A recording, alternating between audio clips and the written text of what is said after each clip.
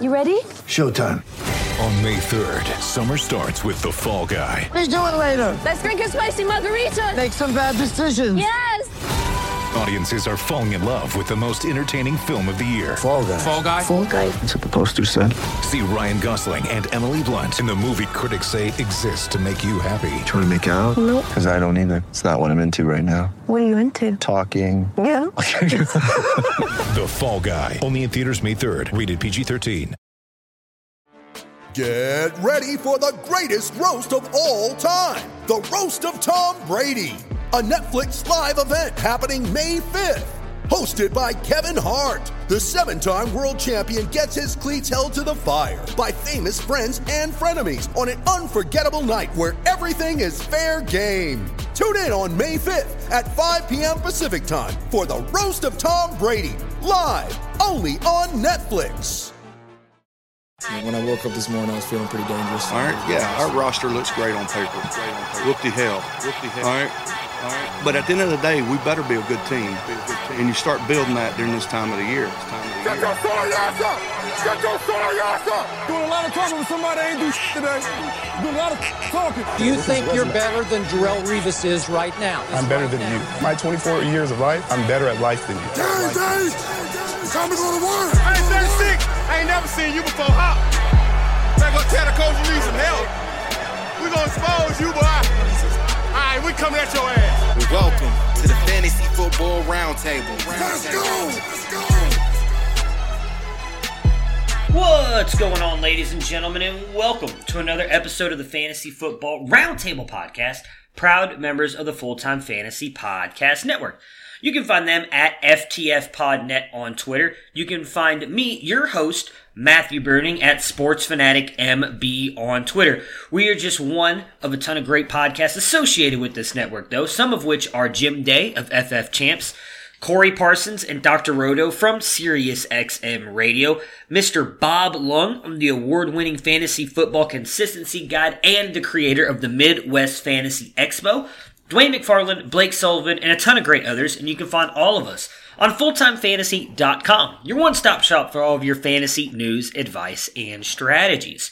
We at the Roundtable are also excited to be partnering with ExpandTheBoxScore.com. You can find them at XTBoxScore on Twitter. They have some of the most advanced stats in football, baseball, basketball, and college football. College football stats are extremely hard to find.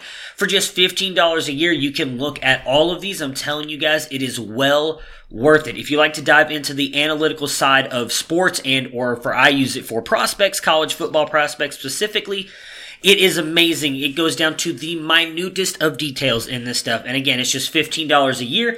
If you use our code ROUNDTABLE, you will get 10% off of that, which is a steal of a deal, if I do say so myself, and probably the best deal in the industry. So definitely check them out, especially if you want to get a jump on the upcoming draft class. It'll be well worth your time and money. For today's episode, we've got Mr. Matthew Fox. You can find him at Nighthawk7734, joining me as he always does on Mondays. And we're bringing back Dennis. Mr. Dennis Bennett, who's joined me all throughout the offseason last year, is finally back, joining us throughout the week as we talk on our offseason podcast. And you can find him at culture_coach on Twitter. We will be breaking down all of the wild card games and then the breaking news that happened earlier today. So let's jump them on here and let's get this podcast started.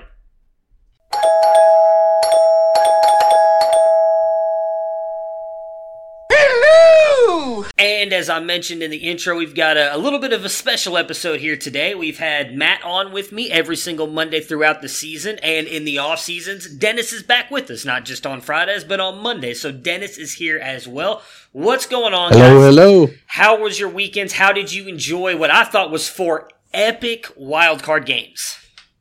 I thought that was a fantastic weekend of football watching. Yes, they were good games, but there's a cold wind that's been blowing in Colorado the last 2 days, and I think it was the cold wind of Drew Brees going home and Kirk Cousins suddenly being clutch, much to my dismay. He's always been clutch. This is why we had this argument. Don't buy into those Monday Night Football stats. I'm excited to get into that game, although it did screw me as well, as we were both very high in onto the Saints. But you know what? I was happy to see my boy Kirky come through. Before we jump into that, I want to talk about. There's obviously some breaking news. I feel like we've been talking about it on the podcast here for weeks on what the Cowboys are doing with Jason Garrett. Ladies and gentlemen, can I please have your attention? I've just been handed an urgent and horrifying news story.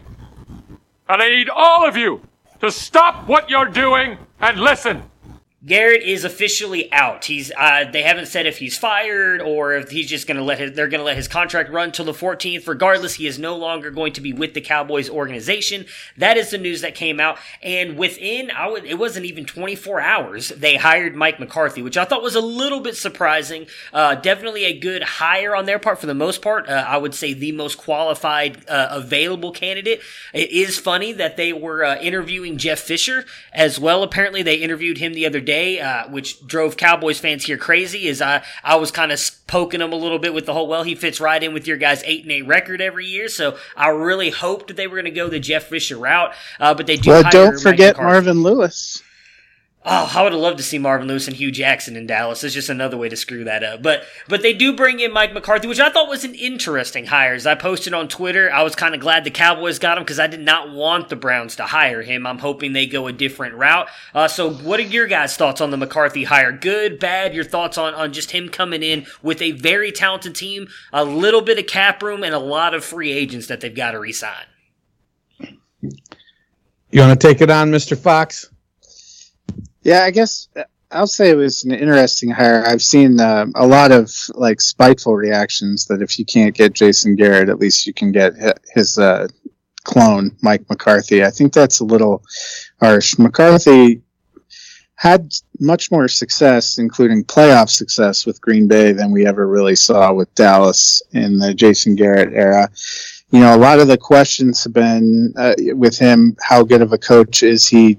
Did Aaron Rodgers make him, or was he the right coach to help that team achieve some of it? So I think we'll get some answers to that here, because I think almost all of us have felt that Dallas's roster was more talented than the enigmatic record they put up, especially with how down the rest of their division opponents were. I mean, Philadelphia, props to them for the way they ended the season, but they were ravaged by injuries, and we're talking about a team that lost an early December game to the Miami Dolphins, and yet looked like world beaters when they played Dallas in Week 16. So, you know, Dallas needed a change. I thought more than anything that was the reason that they needed to move on from Garrett, was that they needed some kind of a change, some kind of new life to be breathed into that group, that obviously they weren't responding to their coaches anymore. So I'd be curious to see what it does. There was already talk that he's going to keep Kellen Moore possibly for continuity on offense, which is curious, especially if you're an Ezekiel Elliott owner, because I thought that they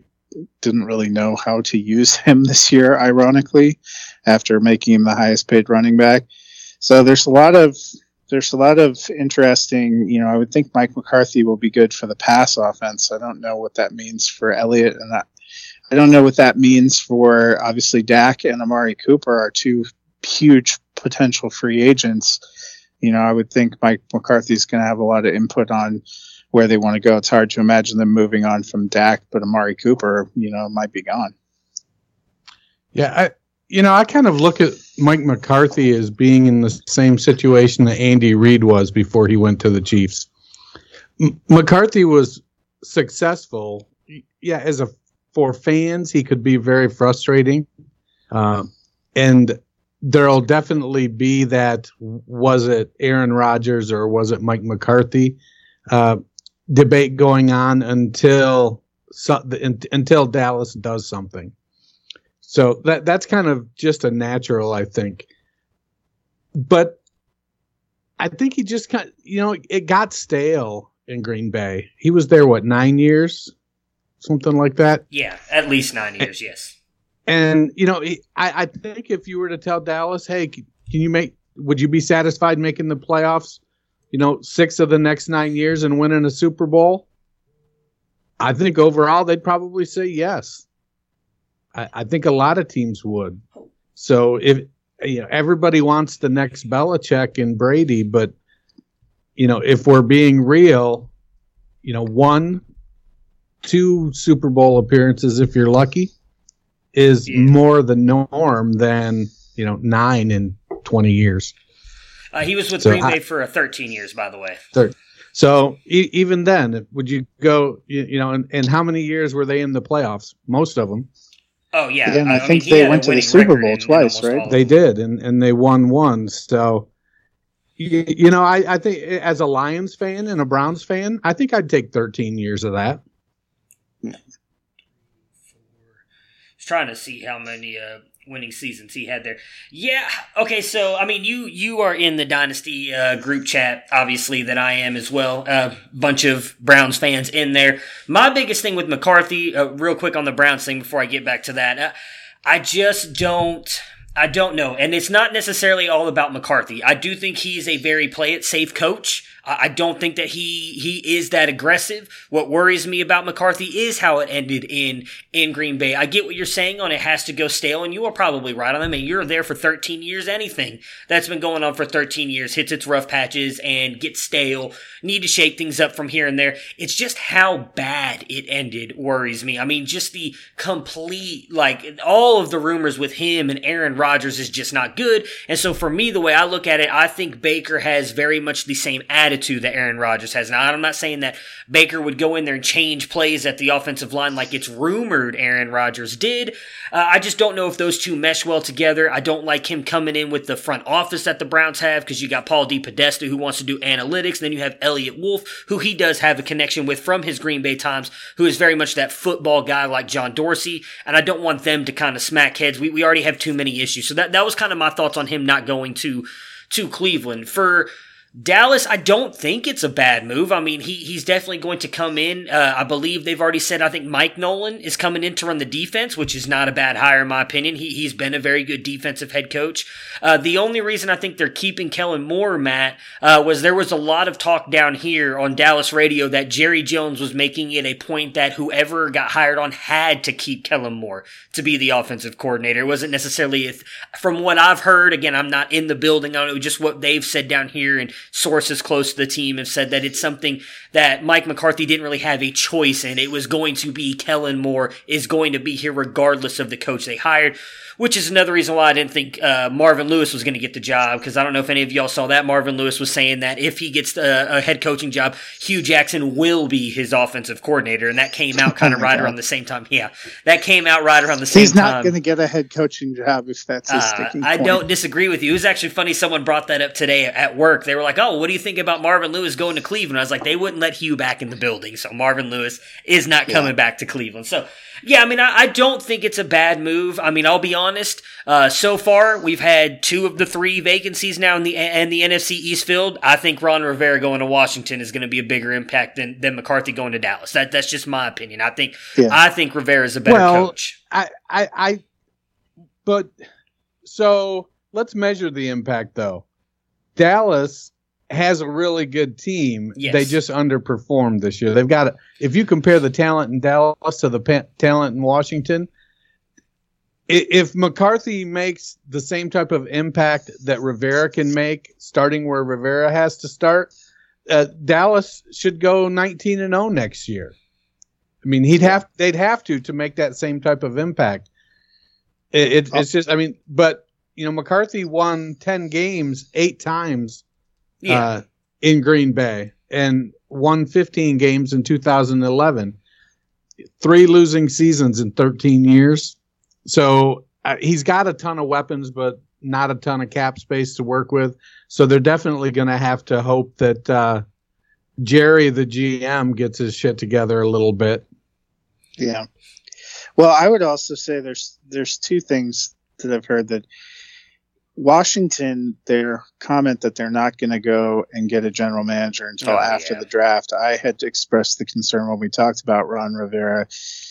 Is it going to be the football people making decisions, or is Daniel Snyder going to exert his will in these draft decisions, which was clearly the case with Dwayne Haskins? And them not having a general manager makes it seem even more likely that Daniel Snyder is going to be putting undue influence on personnel moves, which always is a little bit of a red flag for me with their history there. And I get what you're saying about McCarthy and the Browns, but I have to be honest with you. You better hope they don't get Josh McDaniels, because if that was your concern about Baker Mayfield with Mike McCarthy, I'll pray for you, because having lived through the Josh McDaniels experience, he may dump all of your players overseas for pennies on the dollar.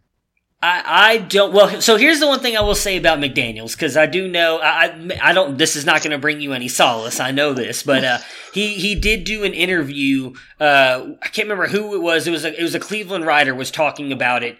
That McDaniels actually doesn't want control over player personnel. He said that he realized after what he did in Denver, he doesn't not that he doesn't understand, he should not be in control of that stuff. He just wants to be a head coach. He doesn't want any kind of say in the player personnel. That's what the GM is for. So I'm not as worried if McDaniels comes over about the player personnel side, because he's already come out and said he doesn't want any part of that. Whether or not he's going to be a good head coach, well, I don't believe him in the slightest. He could be lying. That's, again, one of the arguments I've also made about it. It's one of the arguments. I'm being dead serious. Not could be. You're going to end up with Josh McDaniels and Tom Brady and whatever the 2020 equivalent of Jabbar Gaffney is. Rashard Higgins. He's already on the roster, so I'll have to worry. No, it has to come out of the Patriots system. What's the 2020 equivalent of the Patriots? Jabbar Gaffney? They'll bring Matt Slater back over. Your new wide receiver one. They'll bring Matt Slater. He's a great special teamer. He's out of contract too, I believe, with the Patriots this year. It'll be interesting. Like I said, I don't think it's going to be McDaniels. I think we had already talked about the other day. If I had my pick, it's Stefanski. That's who I want. That's who I've kind of really gotten high on over the past couple weeks. He's the guy that I would love to see get a shot. Don't do OCs. I know a lot of people are going to do that, but you can't. You can't say him and Freddie are not the same person. Kevin Stefanski has been an offensive coordinator for 3 years now. He has more coaching experience than Freddie Kitchens has. Freddie Kitchens was not even an offensive coordinator for half a season. He was a running backs coach first. So you can't compare the two. Completely different people. I would say from everything I have read and everything I've seen, I don't know if, I'd imagine you guys don't. You're not Vikings fans. Look on the Minnesota Vikings website, and they have a ton of things. They do almost like the Browns do a building the Browns thing, behind the scenes stuff. They do interviews with coaches and everything all the time. Just sit and watch one of Kevin Stefanski's interviews and just listen to how smart he is when it comes to football. And you listen and read a lot of people. He's very well connected to the Kyle Shanahan tree. He does all the quarterback camps with Kyle Shanahan, Sean McVay, all those guys, and they all talk about how he is one of the brightest minds in college football, or not college football, Except for NFL. I would caution you that if the Minnesota Vikings believed in him as much as you think they do, they would not have brought Gary Kubiak in to set the scheme and for him to report to. They brought him in because Gary Kubiak is whose tree he's going off of right now. This offense and design looks exactly like what I saw for many, many years with the Denver Broncos and the Houston Texans. So that would be a caution to me. He has not done it on his own. He did it on his own last year. They didn't bring Kubiak over till this year, and that was the thing. North They didn't Turner started as the offensive coordinator last year. No, it was into it. It was DiFilippo, and they fired him. That was why they brought Kubiak over, though, was that Stefanski was not running the ball enough for Zimmer.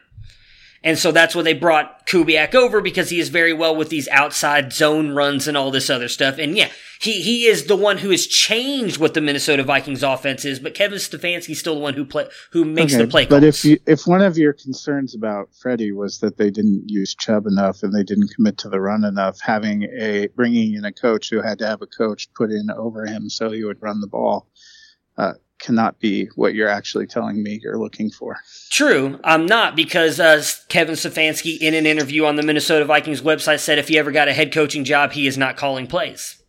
He doesn't want that. He will bring in an offensive play caller. He will bring in someone to run the defense. He said that he thinks being a head coach has too many responsibilities to begin with. He is not going to focus on one side of the ball.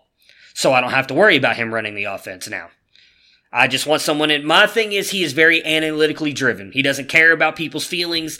not trying to sit there and I have to force Odell the ball. He's going to go with what the analytics say.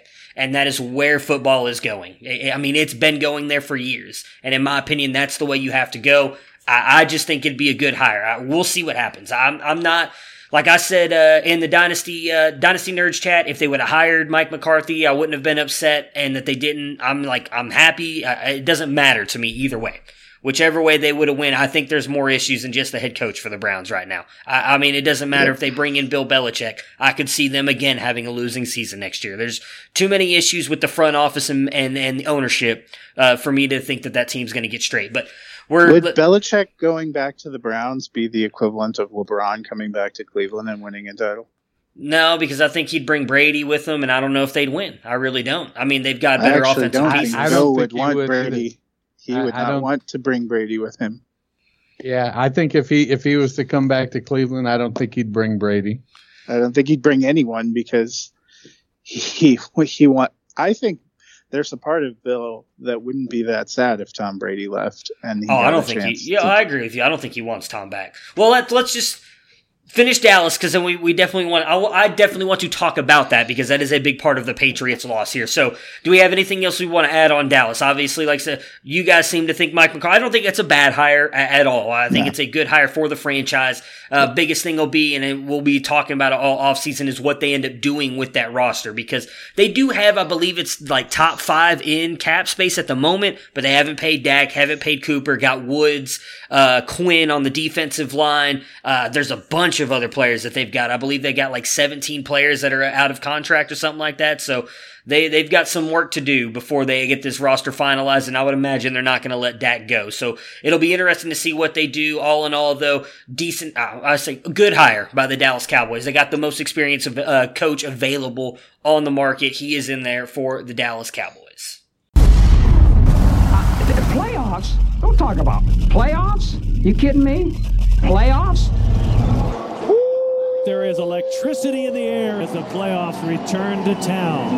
Oh my goodness!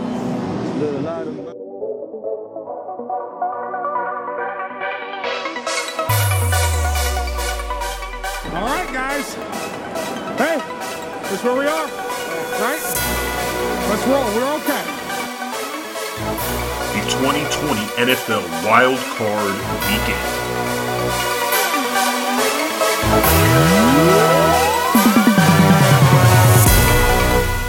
You need to be a nightmare! You need to be a nightmare! Let's go! The Houston Texans. Deshaun Watson magical! The Buffalo Bills. Looking for LA! He's got it! Touchdown Bills on a trick play to start things off! The Tennessee Titans. Brady's pass is intercepted and returned for a touchdown by Logan Ryan, the former Patriots. The New England Patriots. Julian was not targeted in that first half. He's got the handoff, and he can strut in for the touchdown, untouched. The Minnesota Vikings. Cousins throws, passes, caught for the win. The New Orleans Saints. First down, end zone. The Seattle Seahawks. Touchdown, Seahawks! The Philadelphia Eagles. Will find the end zone. Boston Scott for the touchdown. They can't stop us. They cannot stop us. This is what legends made, man. Be great.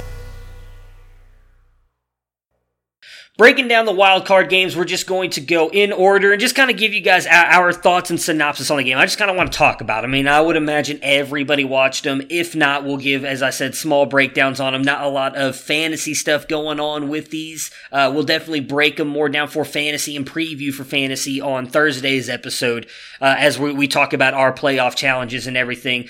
First one, Bills-Texans, great game. Goes into overtime. Really quick, I guess the big controversy thing, what are your guys' thoughts on the supposed give-up play in the end zone that would have actually been a safety, not a touchdown like they called it at first in the middle of the game? Do you guys think the Bills got screwed like the Buckeyes got screwed against Clemson? I don't know. There's so many calls there's judgment, and it's easy to take both sides or see both sides. I'm a Buckeye fan, so I think the Buckeyes got jobbed. I'm sure the Bills Mafia thinks that the Bills got jobbed, or it's really a tough way to go there when you're relying on somebody to make a judgment call in a split second, and then you have a replay system in place that you've consciously made dysfunctional. So it's pretty challenging from that standpoint when you make these guys at warp speed have to interpret these plays and then don't give them the support. So I don't know. I think you can jump on either side of the bandwagon there and make your case. I mean, officiating's been a big issue in every NFL game this season. All 256 regular season games, there were questionable calls and questionable interpretations of the rule. We had the special, reviews put in place after the NFC Championship game last year, and they seem to have had no effect to frustrating levels. So I think you just accept that there's going to be bad. And there were blown calls on both sides for all the teams. I don't know if you can just put it down to one play. The ultimate thing is the Bills had a 16-0 lead and couldn't hold it. Yeah, so let's go Bills side first. Devin Singletary, great game. I thought he looked really good. John Brown, Cole Beasley, I think kind of underperformed a little bit. I'll be interested to see if the Bills end up attacking wide receiver in the draft. I feel like they definitely need something. But what are you guys' thoughts on Josh Allen and his performance in his first playoff game of his NFL career? He started out fantastic. Yeah. Yeah. It's crazy because it's like, yeah. Well, he started out making some good plays, and then it seemed like that the moment got too big for him. And usually it's the other way around. You go in and you shit the bed in the first quarter, and then you get it together. And he just seemed to, as the game went on, the pressure mounted and mounted and mounted. Well, his issue all season has been, he shows flashes of brilliance, but at times turnovers or sloppy play really lets him down. And we saw it, with the lateral driving down there. He's about to be tackled, and he just blindly flips it toward, a third string tight end. You're like, oh my God, it went out of bounds, but that could have been brutal. Some of the passing, I know you're saying that Brown had a little bit of a down game, and maybe that's true, but as the game went along, the targets were not exactly where they should have been. Some of them were wildly all over the place. So, I read a great tweet from Bill Barnwell, who works for ESPN, that said basically if you watch that game, any opinion you had of Josh Allen, whether you thought he was really coming along or whether he was never going to make it, you could probably back up based on what you saw in that game. And that's probably true. Overall, I would say Buffalo had a nice season and they have a decent future going ahead. I think Josh Allen has to be a little bit further ahead than where a lot of the doubters and naysayers said, but is he ever going to get to that really high level? It's hard to say. Yeah, I mean, my biggest thing was I'm kind of surprised how much they went away from Devin Singletary there in the second half as well. I mean, I thought he was carrying the ball really well, looked really good in the running game, obviously did really good in the receiving game as well. Kind of surprised they went away from him, especially as you pointed out, having a 16-point lead against a team that has struggled against the run most of the season. I don't know why they didn't pound the rock with him a little bit more, but, that's something I guess you learn from and grow from and move on from. Not a lot of people were picking Buffalo to win this game. I know we did, but I did thought. Not. I'm sorry, or I did. That's right, you didn't. You picked the Texans. I picked the Bills to win. So I thought for the most part the first half they looked like by far the better team, and then they just kind of came out in the second half and fell apart, which is really kind of I think a lot of it had to do with Houston's offense as well. Houston's offense looked horrible in that first half. They reminded me very much of that game last year against Indy that they kept talking about, where they just got the doors blown off them, and it looked like it was going to continue down that road. Defense came out, made a couple stops.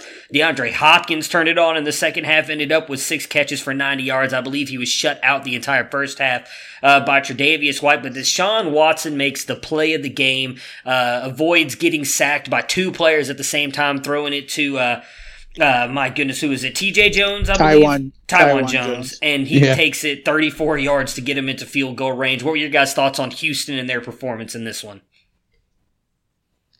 For me, it was all about Deshaun Watson. I think Hopkins was fine. Other players were fine. But Deshaun Watson, they talked about it in the game, at times appeared to be willing his team to win. I think he and I would say J.J. Watt on the defensive side really brought an emotional intensity that brought that team back.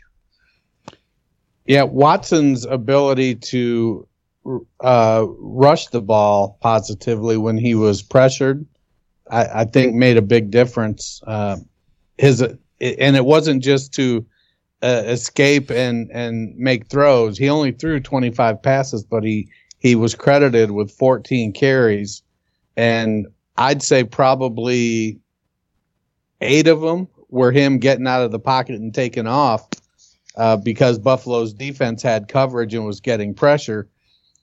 In the end there, I do credit the defense. In the fourth quarter, third and fourth quarter, J.J. Watt I think he finally went, all right, I made it through the first half.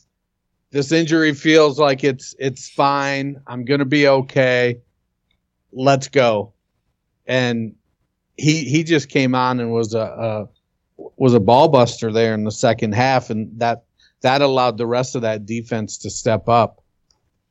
Which was amazing because there were some comments on social media and online about that the Texans would be better off benching J.J. Watt. Yeah, I saw that.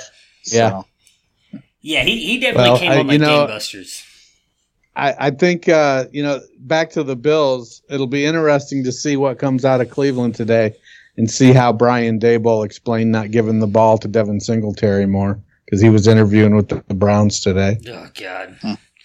If they hire him, I'm Didn't entering. He used to be our offensive coordinator. Yes, he did. At one Back point? with was it Mangini or maybe? Yeah, I think it was Mangini. I could be wrong. If he does, I'm entering the transfer portal for fans. I'm going to become a Dolphins fan. 8 years later, it's like he's the best thing since sliced bread, and I keep looking, going, man, we already did that. I mean, the one thing I'll say is he's definitely helped transform Josh Allen. But I don't know if I want to go as far as to say that he could be a good head coach. I mean, I could be wrong. I'm not employed by any football teams, so I obviously don't know as much as other people. You're not employed yet. Well, thank you, Matt. I appreciate that. I don't think it's ever going to happen for me, but I like the optimism for me there. I'm telling you, I'm serious. If you know what? No, even worse. If they hire Brian Daboll as the head coach of the Cleveland Browns, I will become a Steelers fan, and I will enjoy every minute of it. All right, let's talk about another team that's hated throughout the entire world. It's actually pretty funny. I went with a couple of my league mates Saturday night to go watch the Titans-Patriots game. Obviously, all of us rooting for the Titans. And when that interception happened of Logan Ryan there, of Tom Brady, to pretty much seal the victory for the Titans, giving them the 20-13 victory, the entire bar erupted like the Cowboys had just won the Super Bowl. It was fairly funny to see. If you guys follow me on Snapchat, I posted a video of it. It was phenomenal. All these fans running around slapping hands and cheering. Like I really thought the Cowboys had done something. I thought I missed something, but we had, I guess everybody was really kind of on the Titans bandwagon here, especially with the way Derrick Henry had been playing, Ryan Tannehill, but mostly how bad New England has been playing. So let's touch on Tennessee really quick. Obviously, do you guys both think with the way that they have played this year, Ryan Tannehill and Derrick Henry will be back in under contract for the Tennessee Titans? Yes. I think they have to. They'll franchise tag Henry if they have to, because he's been. I saw on Twitter, Titans team photo, and that was just a picture of Henry, which is a little misleading. But not that far off. They're going to have to. They cannot let him walk after this year. I mean, that's probably the biggest takeaway from this year for me. Is I did not think Henry was ever going to I was with you. deliver on those short sample sizes, and he did it for a whole season. Yep. Yeah, well, me and Dennis were talking off air earlier today about we're going to go back through probably the week before the Super Bowl, since there's not really a whole lot going on most of the time, a lot of Pro Bowl stuff. We're going to drudge up the old rankings and our predictions for all of the divisions and all that stuff. And I know I didn't have Derrick Henry very high, and I badmouthed him all season long, and he has pretty much shut me up every single week. I think he's had like maybe 3 weeks outside the top 10 all season. I think he finished top 5, so he's been phenomenal. I'm right there with you. I got to eat crow on that one. Derrick Henry has by far proven me extremely wrong. Loved what I saw out of A.J. Brown. Obviously, rookie, he's been phenomenal. I think that kind of rest in peace to Corey Davis now after A.J. Brown has come on and done what he's done. I think Davis is kind of done there. But the Patriots side is kind of what everybody's talking about right now. Obviously, we saw everybody, I'm sure, seen the press conferences by now with Tom Brady saying that, he's not necessarily, doesn't want to be done, but he's not going to really get into his future right now. Bill Belichick didn't say anything about it either, said that he's an icon in the area, was pretty much the nicest thing he said about him. Is Tom Brady back in New England in 2021? Or 2020, I'm sorry, 2020. I don't think so. I think if he plays, he is. If he doesn't play, obviously not. But no. I just think I feel like the relationship there has been going on to the point where if Brady wants to play, Kraft will let him play. Yeah. Kraft will say, "Look, let's give it one more. What do we need to do to give it one more try?" N'Keal Harry didn't do great. We had some injuries. We need to address the tight end situation. Let's figure this out and put the type of tools around Tom to make it successful. Maybe they actually give Damian Harris a carry here and there. Maybe they make Landon Roberts their featured back. Burkhead chain. I don't know. No, but I unless there's some sort of absolute stud unless it's Saquon Barkley, I think there are always going to be a bunch of backs involved just because of the way Belichick plays matchups. But the team just didn't have they didn't have the depth they needed and the quality of depth at tight end and wide receiver. I think it showed in It affected the running game because teams knew they didn't have anything that they couldn't throw consistently. They didn't have any decent tight ends. They didn't, Edelman was the receiving core. Harry took a long time to get in there, and I still don't know if he knows the offense. And then Dorsett and who's the other guy? Jacoby Myers. They need to put some more tools there, but I think there's a belief. They have a belief in each other that if they just make the right tweaks, that they'll get it done. And they picked 23rd in the draft this year. That's their highest pick in a while. Here's a question for you, though. I mean, do you think any of it has to do with McDaniels? I mean, part of the reason I don't think Tom Brady comes back is I don't think Josh McDaniels comes back. I think he actually will leave this time. And I don't know that Tom Brady wants to break in and work with somebody else. And it certainly seems like the last couple of years, his personal relationship with Bill Belichick has deteriorated for some reason. I don't know that it's deteriorated so much that it's just there's a lot less that needs to be said to each other as you get along. It's like being married. You probably should still say it, but you don't. And I think they're kind of at that point where they should probably say more things publicly to and about each other. But they're like, Bill already knows or Tom already knows. Why do I need to keep repeating this? and let's move on to the next game kind of approach. It's going to be challenging, but I think that if Brady plays, if he goes somewhere else, he's breaking in a new coordinator. So why not break in a new coordinator in a system you're already familiar with? Yeah, but if he and his wife really want to live in California, that might Chargers really is one more year going to make that big a difference. He already lives in California. The other 6 months, 7 months of the year. Well, that goes to something we've all talked about, though, is how much do both of those guys want to prove they can win without the other one? Yeah. It's hard to say, though, whether that's something we believe or that's something they actually care about. I mean, I think they care about it. They're both extremely competitive. I mean, you've got it. I would think it kind of gets under your skin a little bit that everybody sits there and says, well, is it, you got some people who say it's Brady, some people say it's Belichick. I agree with you guys. I can't remember which one he said. It might have been Matt or Dennis said earlier that you don't think, Bill wants Brady back, and I agree with you on that. He has not looked the same quarterback the past 2 years. Last year was not as bad as this year, and there was the rumors that came out today that he's hurt, dealing with an elbow injury, whatever. He still has not looked the same. Regardless, he didn't have the elbow injury all year long, and he hasn't looked the same all year.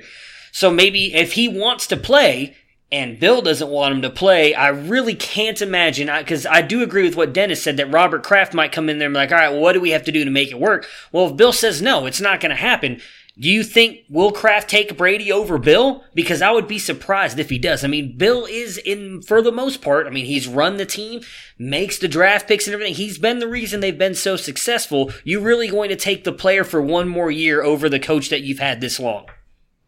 I don't think either of them would put him in that position, though, honestly. If Brady is determined to come back and play for New England, I think they'll find a way to make it work. The real question, though, too, is a couple of years ago, if Brady would have walked, they had a lot of options. They don't really have a lot of options right now, unless you think Brian Hoyer's the man. So you're not a Jarrett Stidham guy? Well, we didn't get any kind of a look at him. Would you really want to roll the dice on that? No, for me, I think that, probably the one caveat I would give is that if Belichick thinks that Brady's done, then Brady is going to be done in New England. If Belichick thinks Brady can still play at a high level, then Belichick will keep him around. But if he's I can see Belichick being the kind of guy that says, you know what, I don't think he can play, and if you're going to make me play with this guy I don't think that can play, I could see Belichick going out there and putting third stringers in, saying, well, make these guys good then. You think you're so good.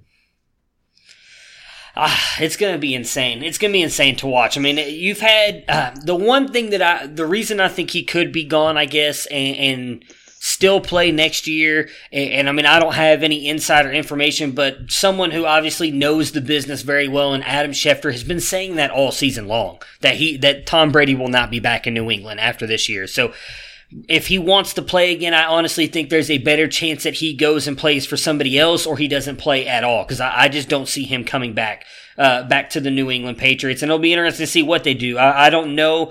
I didn't love Jarrett Stidham coming out of college. I didn't think he was horrible. Maybe Bill can do something with him. This class is going to have a decent amount of okay quarterbacks. Do they try and grab one in the first round, move up? It's all going to be interesting to see what the Patriots do. They're probably one of the most interesting teams heading into this offseason. The Sunday games, two of the NFC games, one of them was a lot better than the other one. The other one kind of sucked mostly due to injury. Matt, you were talking earlier about how the wind chills had gotten a little bit colder Saturday afternoon after Drew Brees got knocked out. I was wondering if when it was whistling on by your doors, if you were hearing you like that chants coming. You like that? You like that? You like that? You like that? I like that. You gotta like that, right? coming through the win there as Kirk Cousins pulls off a huge upset over the New Orleans Saints. I did not see a person picking the Vikings to win. They win 26-20. Kirk Cousins has a good game, plays well in a huge primetime game. Well, let's start with the Viking side first, because there's obviously some controversy on the Saints side. We'll save that for the end. What were your thoughts on what happened with the Vikings? Because I thought in all, they were the better team, but it was more their defense than their offense, I think, that kind of really stepped up and helped them win this game. Yeah, I mean, they were good defensively, but I also think it really helped. They're a different team when they have Dalvin Cook in, and he's doing his thing because, he was catching passes as a weapon, obviously scored those 2 rushing touchdowns. I think that's what's helped them to be solid this season, and we saw it helping them again, kind of opens things up more for Cousins as well. Yeah, I recently ran across the train of thought regarding Kirk Cousins that basically said, Cousins isn't as bad as everybody makes him out to be, even though he can't win in prime time, because he carried that shitty Washington team for 3 years before he moved to Minnesota. There may be some merit to that line of thinking. I don't think Cousins is going to put the team on his back and will it to victory kind of guy. But he's a guy that if he has decent tools around him, he can get the job done. But he does need a lot of things to go right, and that sometimes that frequently doesn't happen in primetime games. Yeah. But we've also seen him step up and, throw 4 touchdowns and lead a come from behind victory. He's sort of that pretty good quarterback guy is what he is. He's not a superstar. He's Andy Dalton. Yeah, I mean, that's a little rough. I wouldn't say he's Andy Dalton. He's better than Dalton. Dalton has been in a pretty shitty situation. And Andy Dalton made the playoffs each of the first 7 years of his career. Yeah, but how many playoff games did he win? How many playoff wins does Kirk Cousins have? Before yesterday. He's got 1, and that's all that matters, baby. How many does Andy Dalton have? 0! Kirk Cousins is the man. Nah, to me he's a middle of the pack guy. I've always argued that. I've never said he's elite, but he's not nearly as bad as everybody makes him out to be. He's just my biggest thing, and the one thing I'll say, and he proved me wrong yesterday on the clutch part is, and you saw it on one throw or one sack. I can't remember what it was, but they showed the replay of it that both Stephon Diggs and Adam Thielen came open, and he double clutched it twice. He wouldn't pull the trigger, and that's always kind of been my biggest knock on him, is that sometimes you just have to pull the trigger and just trust that your guy's going to go get the ball. And he did do that in the Adam Thielen play right down there at the end. He did it there, showed up clutch, he got them the big win, but more often than not, I would say he hasn't shown that in big games. Whether you want to say, I don't really count Monday Night Football games as a big game. Now, he has failed. When we talked about it, Matt, and we argued, the one thing I said on negative against him was he lost a couple big games when it came down to them needing, I believe it was 1 year was Dallas. They needed to beat him in week 17 to get into the playoffs, and he didn't. He played horrible and got beat. But then there was another time where I believe this year they played Seattle, and it was a big game, and they didn't lose the game because of him. The defense couldn't do anything to stop the Seahawks. It wasn't because of him. So it's been back and forth. It hasn't been all on Kirk, and I've always said that you can't put team wins or losses on a quarterback, because you've got 2 sides of the ball out there playing and more than just him out there playing. I understand why they put him on the quarterbacks, but for me, it's not that. So I'm glad he was able to somewhat get that monkey off his back. I honestly think they could end up winning this weekend as well. It'll be interesting. I think it'll be a good game. I don't think they'll win, but I don't think they're out of it at any point whatsoever. On New Orleans' side, I guess I'm just going to come right out and say it before we break down the game. Was it offensive pass interference on Kyle Rudolph in the end zone? Yes. I agree. Dennis? I'm going to say no, because there wasn't a flag. Pass interference is almost like holding on the offensive line. It happens on just about every play. I watch some of these plays, and I hear the announcers, it's just hand fighting, or it's just one of those things where it's a physical game, and when you've got somebody that's 6'6" and 260 pounds and somebody that's 5'10" and 190, just about any type of contact that Rudolph makes with his arm is going to look like a push-off. Yeah, but the full extension, though. That's been that's what I was the going to say. Baseline of offensive pass interference. We saw it in the very next game early up when Jacob Hollister, in a play where I didn't think he actually even created separation, fully extended his arm, and of course they take back a long gain to him up the sideline. That's been, at the bare minimum, the base understanding of what qualifies as offensive pass interference has been you fully extending your arming to create separation. It has, but they don't call it every single time. True. I mean, it's just one of those things that it's a judgment call that has a set of parameters, and each person looking at it judges whether or not those parameters have been breached. It's getting harder to watch football when you can't ever be sure what a catch is. You can't ever be sure what pass interference is. I mean, where a first down is, what's an illegal hit to the quarterback. It's, there's a lot of shit going on, and I don't know what the answer is. I don't know that we don't fire Al Riveron to make these refs full time. So now we've got a whole bunch of 60-year-olds on the check, getting a check 52 weeks a year. Maybe not these particular refs. Maybe we could find some good refs and make them full time. And where are they coming from? They're just going to miraculously become good refs. Everybody's complaining about the refs in college. It doesn't matter.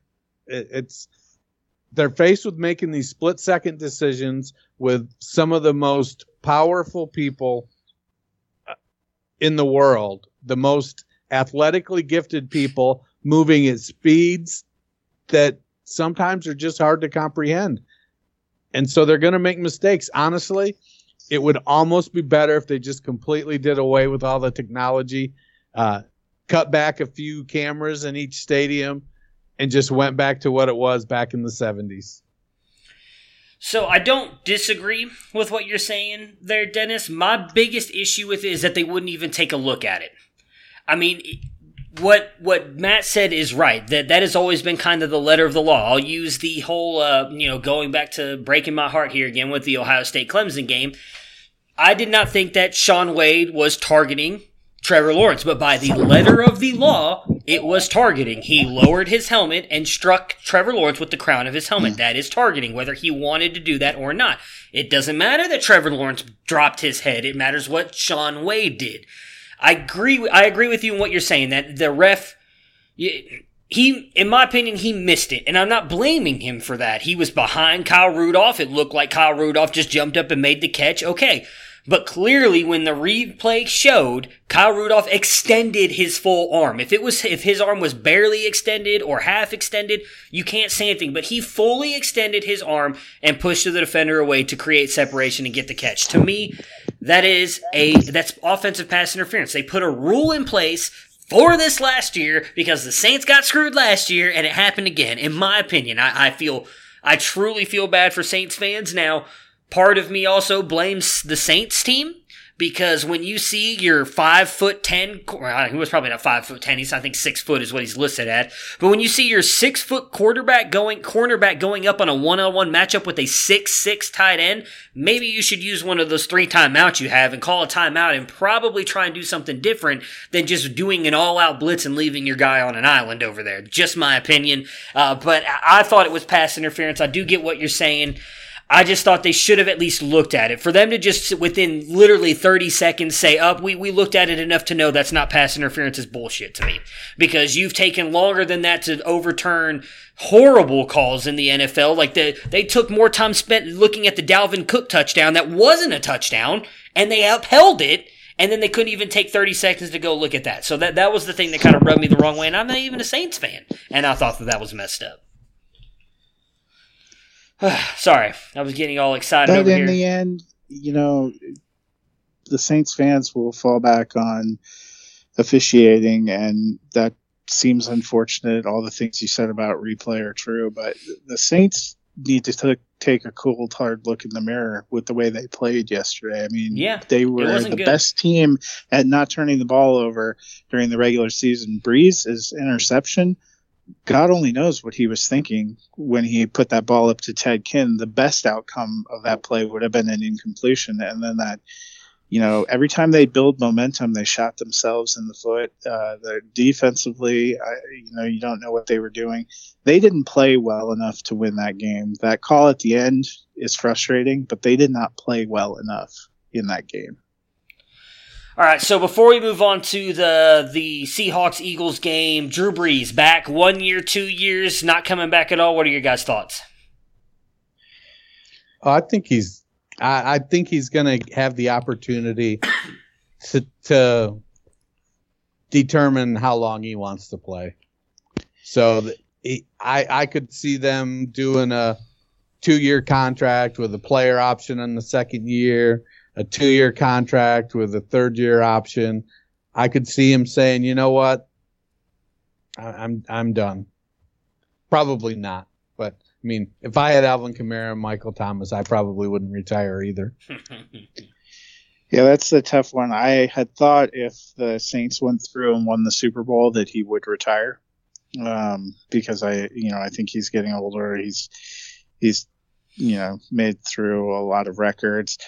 The physical toll and everything, but I just think it's going to be hard to end on that.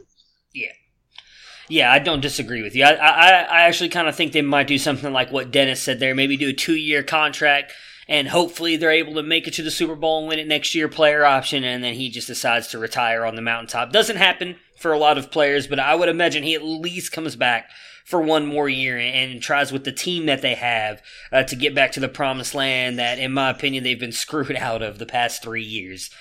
All right, last game. They'll do contract wizardry and make shit happen, so he can be fairly compensated as well and not leave the team in too bad a shape if he leaves after next year. So yeah. Oh, yeah, I agree with you.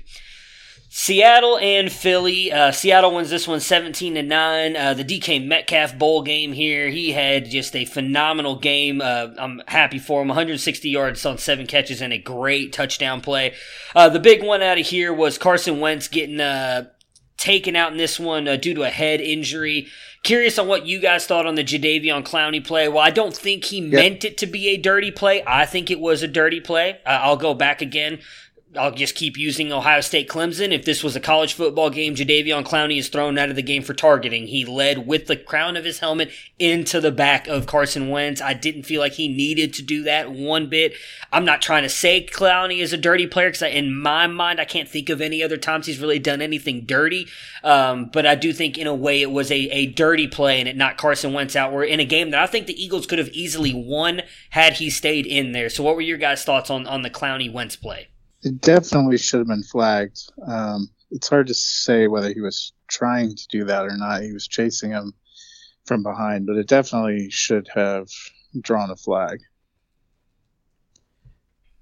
I could see throwing the flag and saying because of the helmet-to-helmet contact, but I'm looking at it right now, and he's leading with his shoulder. Now, granted, then it comes down to the determination. Was Wentz giving himself up? Well, a couple years ago, they did change the rule that you don't have to slide feet first to be giving yourself up. You can dive to give yourself up. And so it just comes down to where so Clowney had his back to Wentz and was turning to his right going to make the hit.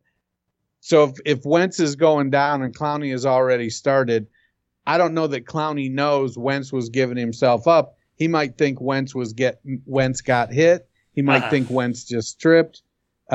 Again, it's a 6'6", 275-pound guy moving faster than any of us can fully comprehend.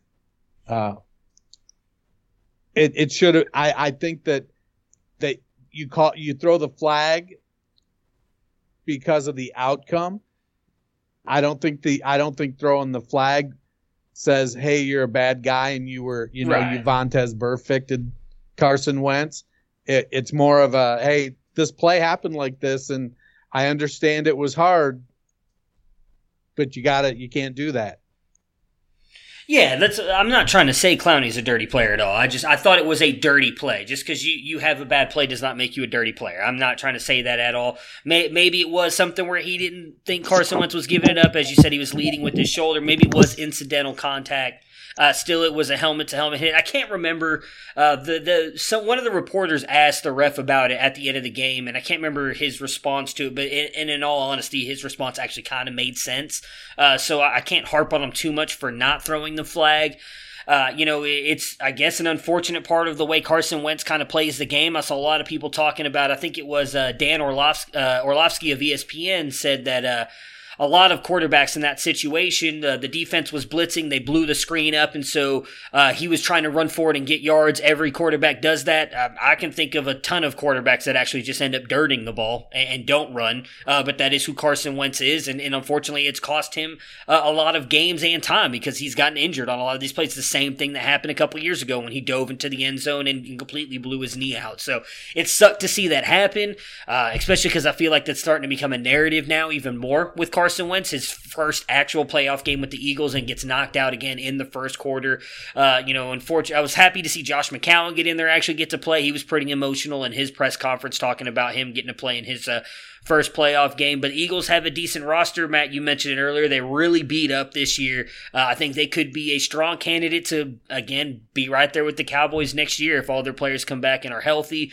What do you guys think about not these two moving forward because the Eagles are out. Seattle, are they clearly the last team in the NFC for both of you guys? Tough to say. I probably would take the Seahawks over the Vikings.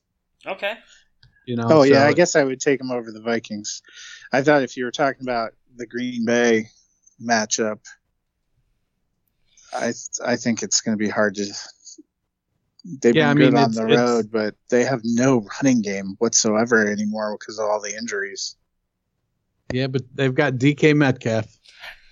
Kid's a baller. He is a baller. And he'd have had a second touchdown if Russell hadn't underthrown him at the end of the game. I think he still would have. Maybe he wouldn't have gone down. I think he would have gone down just to end it, like Miles Sanders did the week before. I think he'd have been off to the races. I would have loved to see it, man. I love that kid. Like I said, I was high on him all season, and everybody doubted him. I know you were, but then again, it's interesting. Somebody, I think it was Michael Liu, mic'd me up on Twitter, made the comment today or yesterday about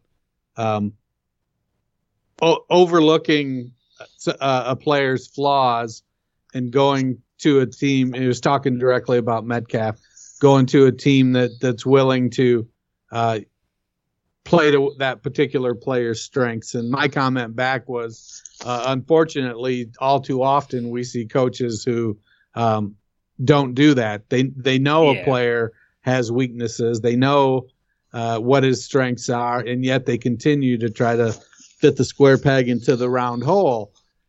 I don't know if it's necessarily, I wouldn't have thought Brian Schottenheimer was a guy that was going to go, hey, let's start going deep a lot with this big, fast dude. That seems counterintuitive to what my perception of a Brian Schottenheimer offense is. And maybe it's just because they've had so many good running backs, the past few years while Schottenheimer's there. And that's what creates that perception for me. But Metcalf is out there and he's doing what he does really well. And so as long as Russ keeps getting the ball downfield, they're going to give him chances to make plays. I don't think they have to worry too much about, his catch rate's only 58%. Well, his YPA is 17. So. Yeah, I mean, I know you know because we did a lot of the talks in the offseason, obviously, about all the prospects. I love the landing spot for him. I was high on him all year, him and A.J. Brown. I had them both over N'Keal Harry, and I got hate for it on this very podcast by a few people who kept telling me I was crazy for having him there, and I feel like they proved me right. They're avenging my Ronald Jones take. We can finally start pushing that away now because I've made myself up a little bit. One season does not a career make. Sure it does. It does, right there. So Harry may very well still, be the better player long term. I doubt it. I Metcalf, I think, has to be careful to not suffer David Boston disease. I think he'll be all right. So I think A.J. Brown will be good too. I'm not worried about it. They've already got a nice big lead on N'Keal Harry, so we will see what happens. You're right. It is just one season, and we'll see what they do next year. It'll be interesting to talk about those guys really N'Keal Harry probably has the most changes possibly coming with the Patriots organization than the other two. So that right there finishes up, though, all the wild card games. I appreciate both you guys for jumping on with me today to talk about those games and the obvious Jason Garrett, Mike McCarthy news there with the Dallas Cowboys. And I look forward to talking to you guys again later. Have yourselves a great week. Right on. You too. Yep. Enjoy. Prepare for glory! I don't know if you got your popcorn ready. If you got your popcorn ready. I came out the womb, I was ready. And he's hit the end zone for an unbelievable touchdown. I would be honored if you played football for this team. Throw it up above his head. They can't jump with me. Golly. Oh, they tackle him at the 40-yard line. Who can make a play? I can. Who can make a play?